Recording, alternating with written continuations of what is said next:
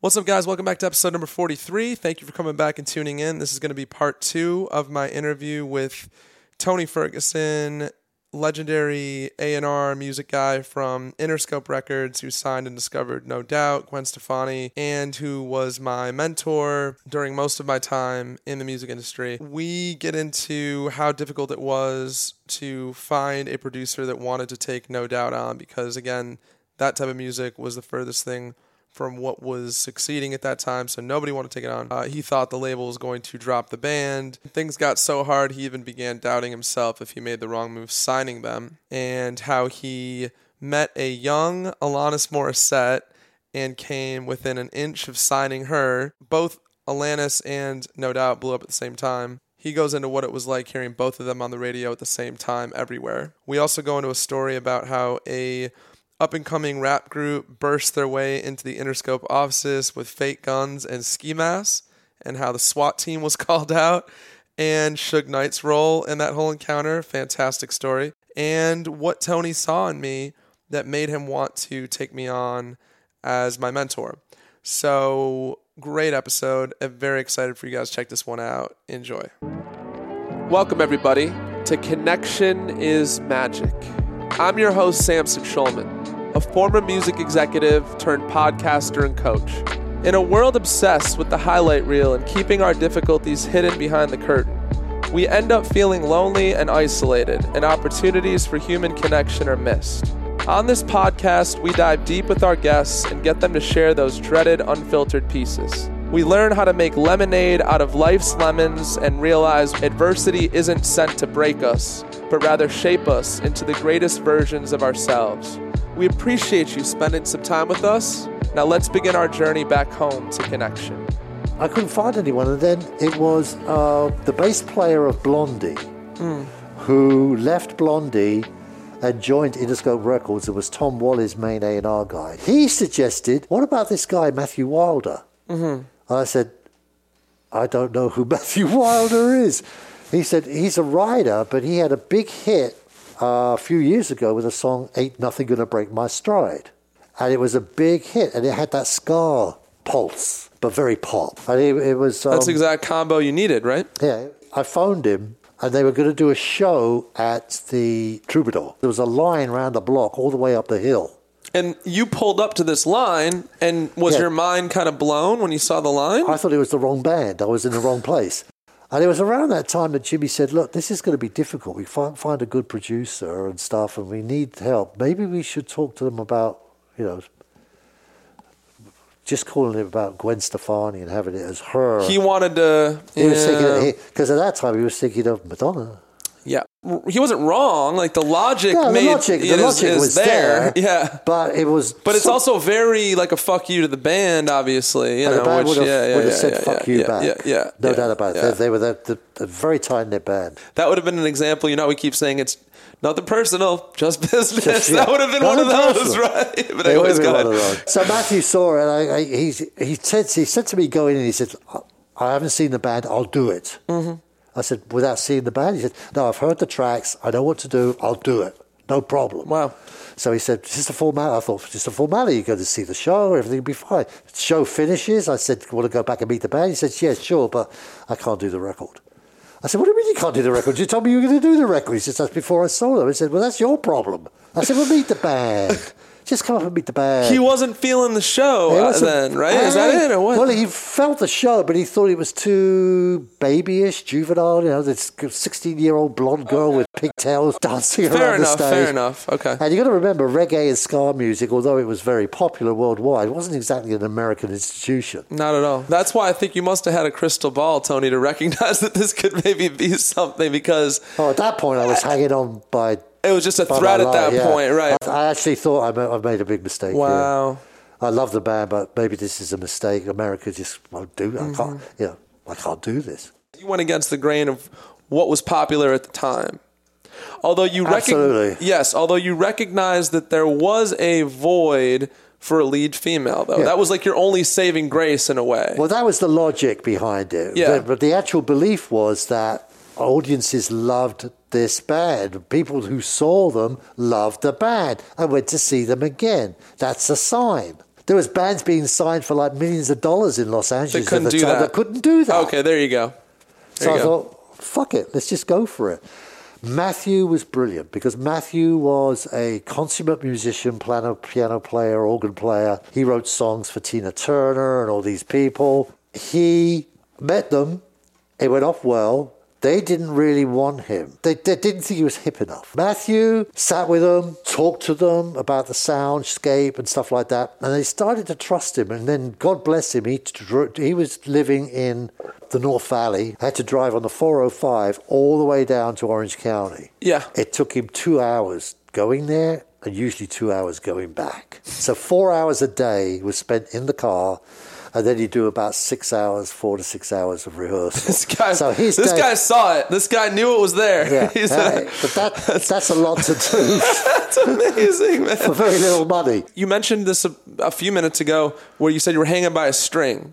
I want to go to that. This podcast, honestly, is about these moments in life where shit could have turned left, and then at the last minute it turned right. And you got a good story there for that, because that was this project. Well, we finished the record with... Okay, I'll get to that. Yeah. We finished the record with No Doubt and Matthew, delivered the record to Interscope, and they said no. Now, this is the one you said they gave you $200,000 to do, which you had to fight to get the $200,000. Right. Okay. They said, no, maybe we should just go back to the original plan of having her as a solo artist. So I went home to England for Christmas, and I thought, this is over. Yeah, it's this done. Is not going to. We're done. So I went back to work early January, walked into the office, and okay, what are we going to do with No Doubt? What are we going to do with the record? Were you thinking about how you're going to break it to the band, that they were going to like get dropped then at this point, or what? They phoned me up, and it felt like a nail in the coffin because they said we want to fire our manager. He's not doing enough for us. And I said, listen, guys, this is a big mistake. You know, this guy's connected. He has connections with radio. If we get the right track, we could probably get some radio play to stimulate, the launch of the record. I mean, this is not the time to fire a manager when you just finished the record.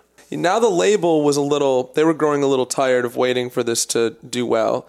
And now here's the band on the other side saying we want to get rid of our manager, which you think would put a monkey wrench in things further. So you're kind of fucked on both sides of this thing, right? Well, it sends the wrong message to the record company that you don't believe in your management. As I'll go to the manager and say, look, I did all I could. I'm sorry, but you're fired. He said, fuck. You had to deliver this to the manager? Oof. He said, can't you do anything? I said, I drove down to Orange County, sat with them for like 3 or 4 hours, and they're adamant. He said, something went on. He said, I'm walking out the door. He says, He says, what do you think happened with the band? I said, I don't really know. He says, well, I got another girl. I said, oh. I said, what's her name? He said, it's a girl named Alanis Morissette. I said, who? She was a teenage pop idol that did Moles, did that whole Tiffany kind of breaking records in Canada. Mm-hmm. So I said, he gave me a cassette of her. So I'm listening to this and hearing records. So I started to pursue that. At the same time as I was trying to figure out what to do with No Doubt. Yeah. And what happened was I went to Matthew Wilder's place. He played me the finished record. We went through the tracks one by one. And I said, the only track that really, really sticks out to me is a song called Don't Speak. But it's a ballad. It doesn't really represent what the band is, especially if you're trying to brand the band in some kind of way. Yeah, that's the which wrong the first record record is the most important record. He said, well, there's a good... What about, Just a Girl? I'm Just a Girl. What about that song? I said, it kind of bounces around. Actually, that's pretty good because it does this female statement thing, and she was going through her relationships, Gwen that is, with Tony, the bass player. They had split up. So she was writing about their... Well, that's what split. Don't Speak was about, right? Yeah. That's a lot of that, what Tragic Kingdom was. I met with Alanis, and then she was working with a really good record producer, and he played me a song called You Ought to Know. And I heard it, and fuck, this will never get on the radio. Because it's an angry female? Because it's an angry female doing this thing, but I thought, well, wait a minute, what's hard rock? With the male, that's all fucking angry. Why can't a woman be fucking angry? Axl Rose is that guy, right? Or whatever. Yeah. So I went to Jimmy, and Jimmy said, that's an interesting song. That's a really good song and stuff. But Ted wouldn't sign it. Oh my God, I remember you telling me this. And I remember at the 11th hour when some other label was going to pick it up, didn't you say you went to Ted's Bentley and wrote a handwritten note and put it on his Bentley sign this girl. But it was too late by then. So I'm surprised, though. Can I be honest? I'm surprised that Jimmy didn't get that, because I feel like that would be an artist where Jimmy would get it and like force it through. I think it was just a bad time for Jimmy because there was stuff going on in his world with the rap stuff and everything else. We were number one at one point to sign her, Alanis, and then we became number 2 or number 3. And I think it was Madonna's label, Maverick, that signed Alanis? Signed her. I mean, that makes sense. But that's crazy because that one went on to do like 25 million, as did Tragic Kingdom. So you could have had 50 million records under your belt, Tony. That would have been fun. Well, January, coming back from that Christmas where I thought everything was over and the band weren't doing much, we had the finished record. It wasn't mixed. Right, and the manager had to be let go at this time as well. The manager was let go, so now we're back to that. Like, what the fuck are we going to do with No Doubt? Then I got a phone call from a publisher who suggested I talk to a guy named Rob Kahane and Paul Palmer, who had just started Trauma. And also at that time, Trauma became distributed through Interscope. So they were part of the Interscope family. So I thought, maybe a back door in. Called up Paul Palmer. Hi, Tony Ferguson here. He goes, who? I said, Tony Ferguson. What? Interscope Records. Oh, Interscope. You were with Interscope? I said, yeah. He didn't know who I was. I walked in with the record because he lost the record or something. Again, Just a Girl, Don't Speak. These are like the big songs on there, right? All the big songs. Played it for me. He goes, who else has heard this? And I said, what's Jimmy think of it? I said, well, Jimmy's kind of, ambivalent, doesn't quite know what to do. He goes, He said, let me do something. I'm going to play it for my partner, Rob Kahane. We walk into Rob Kahane's office. Yeah. But there's another guy sitting there taking a meeting. And Paul said, I'm sorry, I didn't want to disturb the meeting and stuff, but I want you to hear this. He just happened to be sitting there, you're saying? Yeah, this guy's sitting there with Rob Kahane. They're taking a meeting. We barge in. So they play the cassette, Just a Girl and Don't Speak were the 2 tracks that came up first. Rob stopped the record. I said, who's got this? He said, Interscope. He said, what are they doing with it? I said, nothing. He goes, and he goes, what do you think? And this guy stands up. He goes, I know who this band is. He said, well, it's No Doubt. He said, yeah, No Doubt. They play on our station. It was K-Rock. The main guy from K-Rock Radio was sitting in the room. Wow. And he knew through California what sales we had done with this band. He knew about the lines around the Troubadour and all that stuff, right? He knew about that stuff. Yeah. Rob said, would you play this? Kevin Weatherly said, yeah, sure, I would play this. They're a great band. Then Rob went to Jimmy and said, look, I can work this record and I can work it through K-Rock and work it through everybody. So Jimmy poured more money into the project. All of a sudden we had more money coming into the project. Got it. We paid Paul Palmer to mix this thing. Record was done. Then as we're mixing, they're going out, making the record cover, looking for ideas for the record cover, and that all came out with the Orange County, Gwen holding the orange, Tragic Kingdom, because they really didn't like the Disneyland whole thing that was going on, and the whole Stepford Wives kind of thing that was going on in Orange County.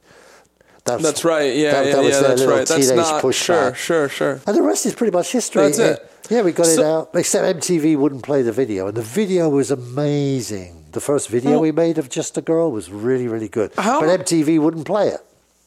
Why wouldn't they play it?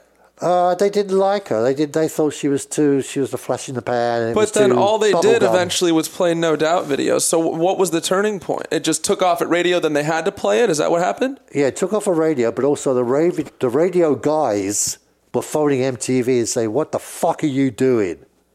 Crazy. This song's a hit. What's your problem? So they just got on late. They had to get... Okay, right. What about the movie Clueless? I mean, that was like a cultural phenomenon. I mean, I grew up when that movie was really happening. What was the impact, right? The impact that would have was strong. People were phoning up, trying to find out what that song was in this movie Clueless. Yeah, it caused some attention. Okay. And then things started to snowball. Everybody suddenly went, walking down the street, people said, great band, No Doubt. who 3 years ago were going, One of my favorite things, Tony, is like you said, success has many fathers. You always taught me that. Success has many fathers, but failure's an orphan. You were the champion. I mean, you were like the day one champion for the band. What does that feel like? yeah, it was kind of overwhelming because you'd get every person and their dog calling you up because you've just got a hit record and you're going to wave a magic wand and do something for them. What did that do for your career? At that time, I was working so hard on that I thought, is this what it takes to singularly make a hit record? I'm not sure I want to do this for a living. Wow. This is hard work. I mean, the hours we spend in the studio, the hours on the road, the traveling, to get like pushed in the face, and you know what they say, you know what beats you down makes you stronger. Well, maybe that's true, but I didn't feel that strong after that, to be honest. And it kind of left a taste in my mouth because the band got very upset with me. That they saw it as betrayal. What? That I went to Paul Palmer and Rob Kahane to put it on their independent label, Trauma, distributed through Interscope. They thought it was a slap in the face. They didn't know the backstory, though, right? Or what? No, they didn't. Yeah. And I got the blame for it. So the band and I didn't talk for a long time. That ruptured the relationship. It ruptured the relationship, but they had a hit record. I mean, I knew it was a thankless job to be a manager, Tony, but I didn't know it was a thankless job to be an A&R as well. At the end of the 90s, into the 2000s, around 2005, 6, I forget when Gwen got married, but she did a nice little speech thanking Tony Ferguson. Which is a funny story because you said that you were at Jimmy's house for this wedding, and like, didn't you say there was like George Clooney? There was like Brad Pitt. There's other people, and Gwen is like, all this is possible thanks to Tony. And everybody's like, who the fuck is Tony? I know. I remember you saying there was 400 close friends of Gwen Stefani, and they're like the A-list of the who's who in Hollywood. You know, Ben Stiller. Exactly. All these. Brad Pitt was there. In fact, I wanted to take a pee. Yeah. And Jimmy had a pool, and of course the main party was in the house, and the grounds around the house. So I knew the pool was up there, and not many people knew about that. So I went up to take a pee. I walk in there, there's no one in there. So I walk in there, I'm like going, nice echo in this bathroom, really good. And the guy looks around me, and it's Brad Pitt. So I took a piss next to Brad Pitt. And as I'm walking out, we're walking down back towards the... Together, you're going back to the... Yeah. And we're chatting, you know, what do you do? How's the movie? You know, I don't know what the fuck I said to him. I was like, Brad Pitt. Yeah. And as I'm walking down, there's all these girls, all these women, like, looking at me and Brad, and they're all going, who's he? I know he's Brad Pitt, but who the fuck's he? So I said, hi, Brad. Bye, Brad. See you later. Oh, good night.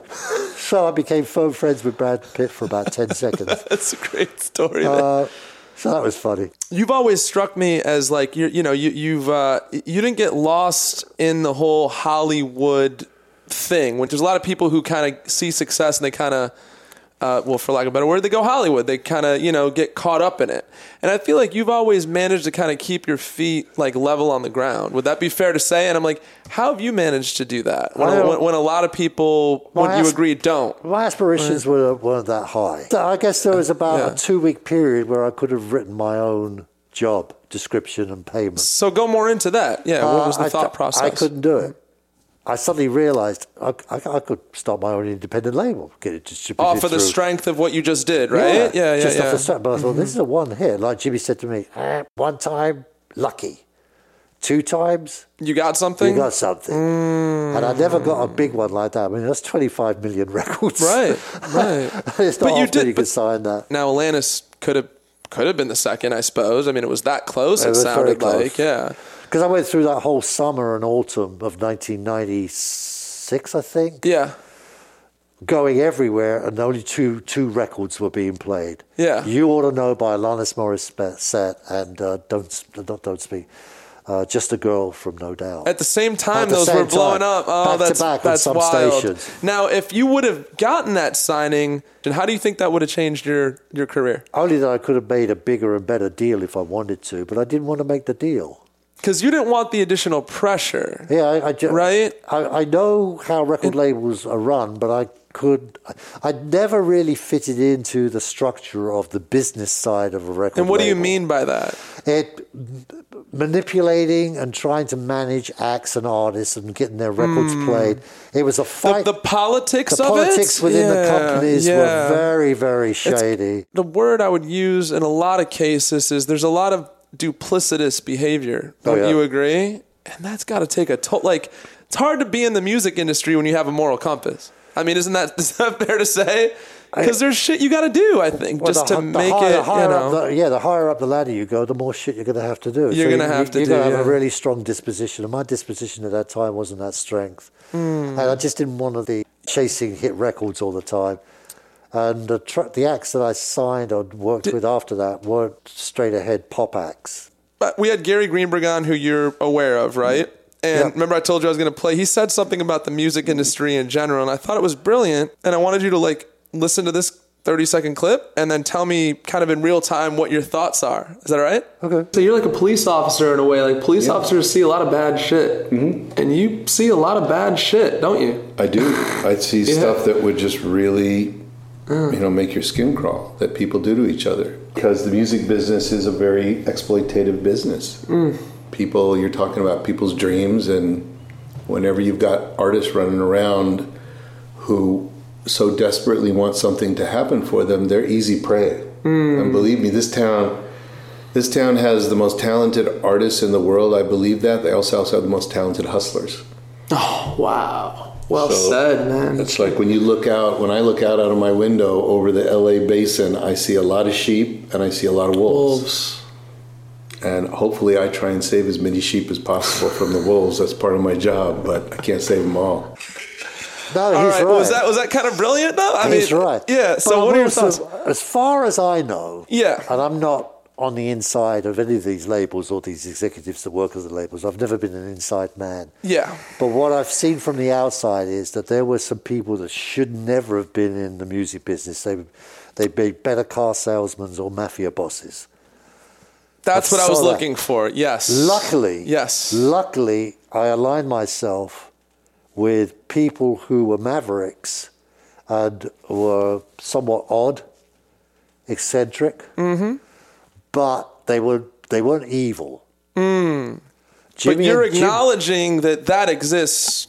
Oh yeah, without a doubt. Yeah. Lucky for me, I never really deal with that. Touched an organization because again, like Jimmy is a maverick type. Jimmy was a musician, record producer.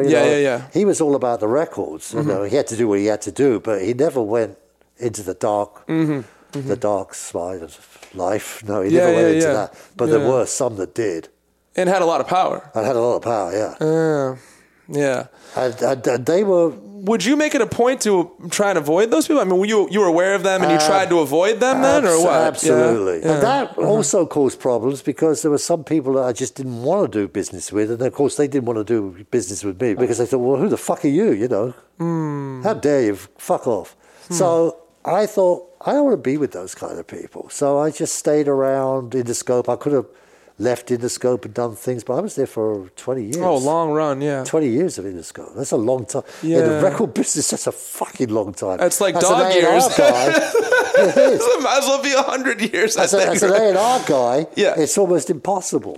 Yeah, I think that might be a record, I think. For like one major label position as an A&R, that's got to be a record. You got to be in the top 10 as far as people that have done that. Probably more well known for that in the music business than No Doubt, you know. He lasted a long time. You know the word providence, right? Mm-hmm. Okay, so like there's a little bit of providence with your path. I mean, wouldn't you say like right place, right time, and then right when you get to Interscope, it's like Dre and this and that and that. And you said Interscope had, I think, the top 4 records in all of the music industry. It was like, right, like No Doubt, Dre, Snoop, right? Gavin Bush. So these 4 out of all of the labels in music was Interscope, and you'd only been there for a couple of years at this point, right? I mean, you were still newer there. 4 or 5 years. I must admit, when I look back, I'm old now, and I look back on my life, and I look back on my career. Yeah. Somebody was looking out for you, I feel like, so right? fucking lucky. Somebody, yeah. Yeah, I was lucky. I don't know why. Huh. You must have done something right in a previous life. I don't know. I'm waiting for the other shoe to drop, I could keel over any minute, Very lucky. Because the harder I tried, the worse it got. Wait, say that again? Yeah, sometimes the harder I tried to push it down people's throat to try and get people to do something they don't want to do. That was my day, was spending as an A&R guy, convincing people to do something that they instinctively do not want to do. That's the hardest thing. That comes with the artists, with the producers, with everybody else. Because look at Matthew Wilder didn't want to do it. Mm-hmm. He didn't want to produce the record. He saw them, said, okay, but I don't want to do this. So you have to sit down with the guy and say, this is why you should do this. And all you're doing basically is say, if you do this, the possibility of what could happen could be amazing. Yeah, well... But then you're dealing with the possibility. And 9 times out of 10, it always... doesn't happen. So yeah, I was lucky. We skipped over one very, very funny story I think the listeners would love to hear. There was a group of guys, aspiring rappers, who came into the lobby one day, and Tony tells it, like, you look out your window and you see about 40 fucking cop cars, and you're like, oh my God, is the federal building being taken over? What? Tell them the rest of the story. Well, my office at that point was on the 12th floor of the building overlooking in the Westwood area where UCLA is. And so there's a lot of buildings, a lot of traffic. As you said, the federal building's next door. Yeah. Government building. And I'm looking out the window and there's helicopters going around. So I thought, well, is a demonstration? I mean, or it's been a bad accident on the freeway? I mean, what's going on here? And then they started hovering really low and then drove. And then I heard the sirens of the cop cars coming up, and they're parked right outside the building. So I'm looking out the 12th, looking down, going, wonder what's going on. Then I hear this commotion, and apparently what happened was Jimmy had called a meeting in the conference room with Suge Knight, Ted Field, a bunch of Interscope people to take a look at a band who's going to do a showcase. And they were very young, I think 3 or 4 of them, rappers. Mm-hmm. And this manager they had, this black guy manager. But they had walked into the building in the lobby, which is a huge lobby. And you've got to remember there's some government agencies in that building as well. Mm-hmm. So the security there is very tight. Particularly with all the stuff that was going on. With Suge at the time, with Suge Knight, and also with, Washington, D.C., and about the black artists being detrimental to youth culture and everything. All this bullshit. So these 3 black kids walk in with the manager, and as they get into the elevator, I mean, the security guys were eyeing them, like going, oh, black guy's coming in, black guy's coming in.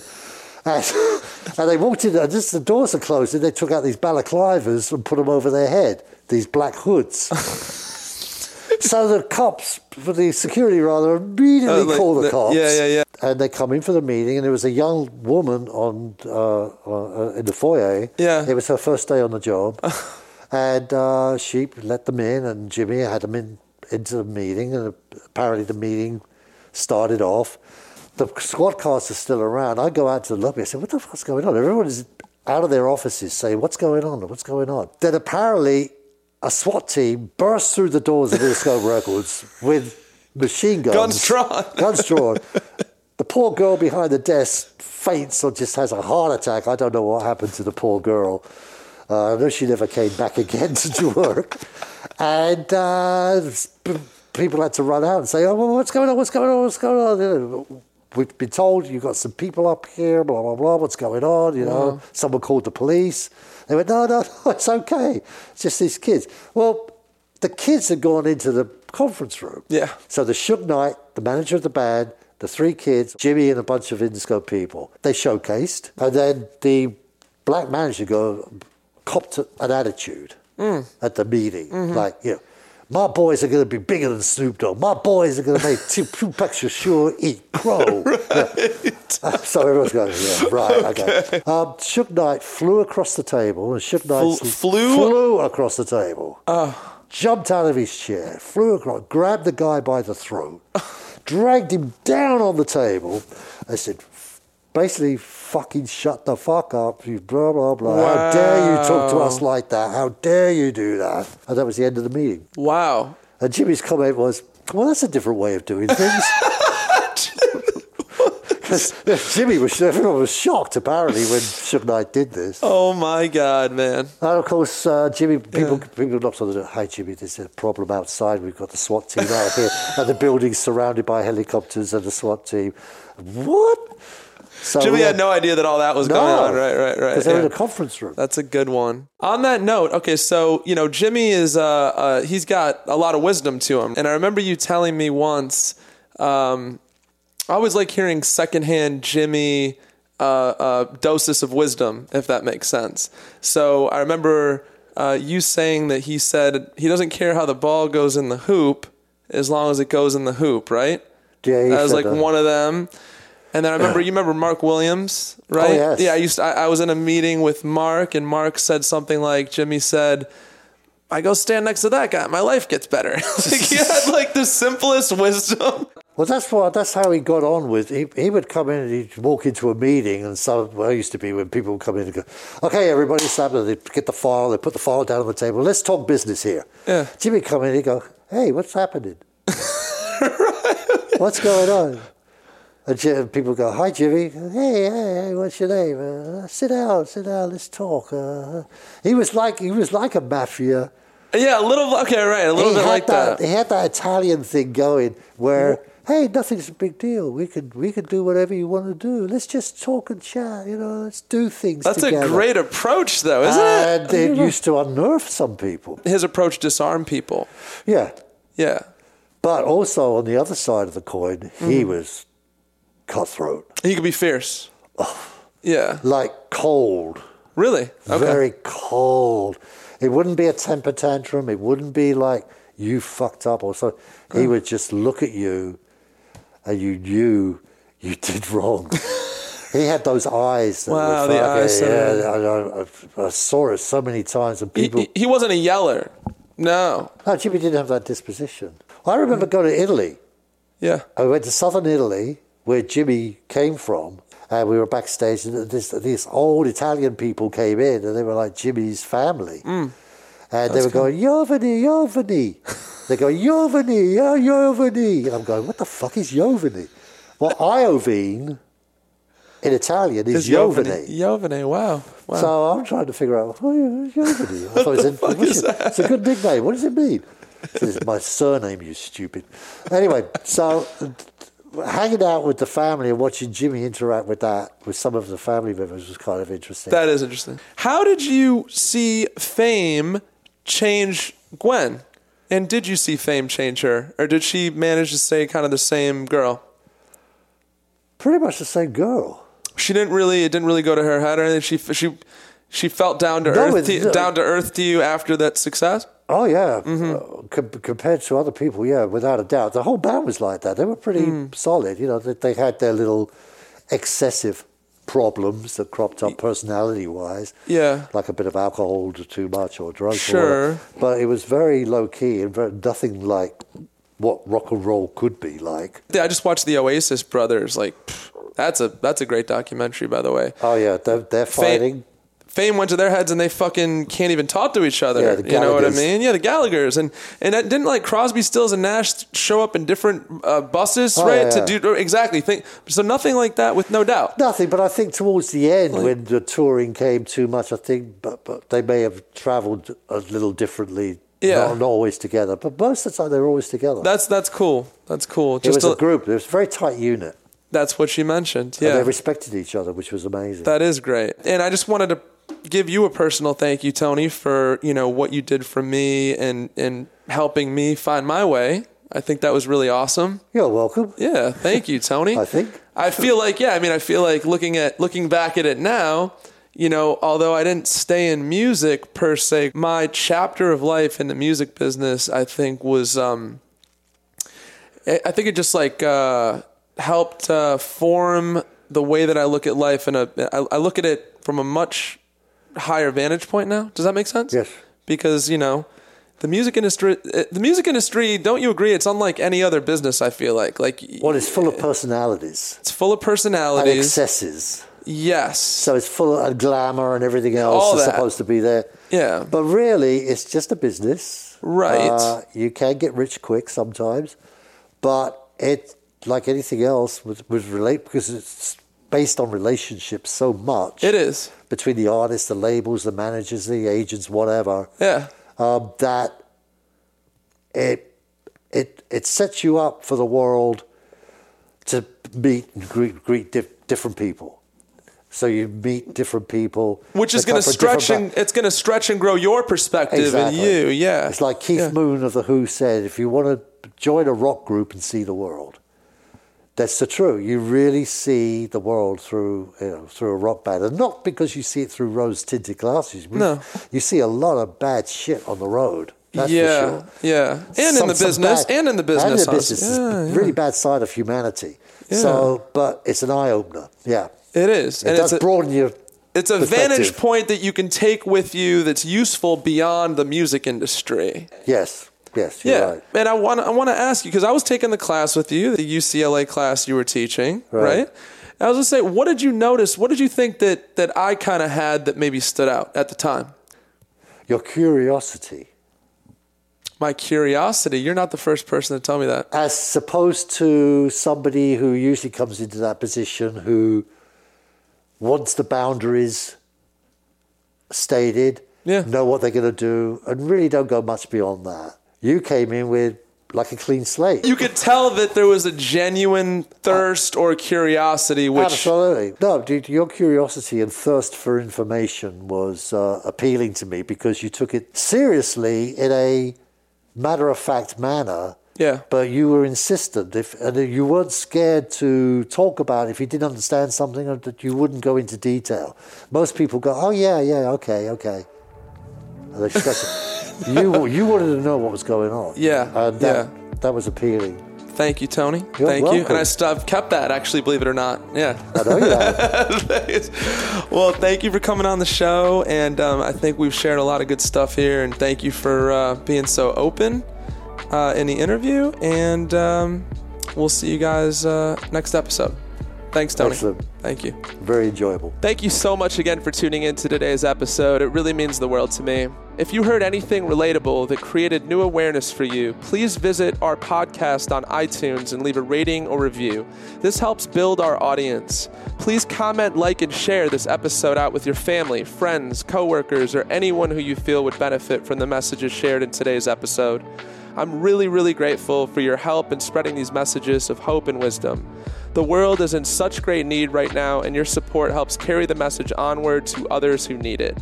Also, please consider becoming a monthly financial contributor to the podcast. You can do so by visiting connectionismagic.com and clicking on the Patreon link. Patreon is a third-party platform which helps support creators in exchange for exclusive content and offers. You'll be able to get discounted merchandise like comfy hoodies, t-shirts, as well as retreat discounts where we'll have special guest speakers and group activities to connect you with like-minded community members. Again, thank you so much for tuning in, and until next time, please stay connected.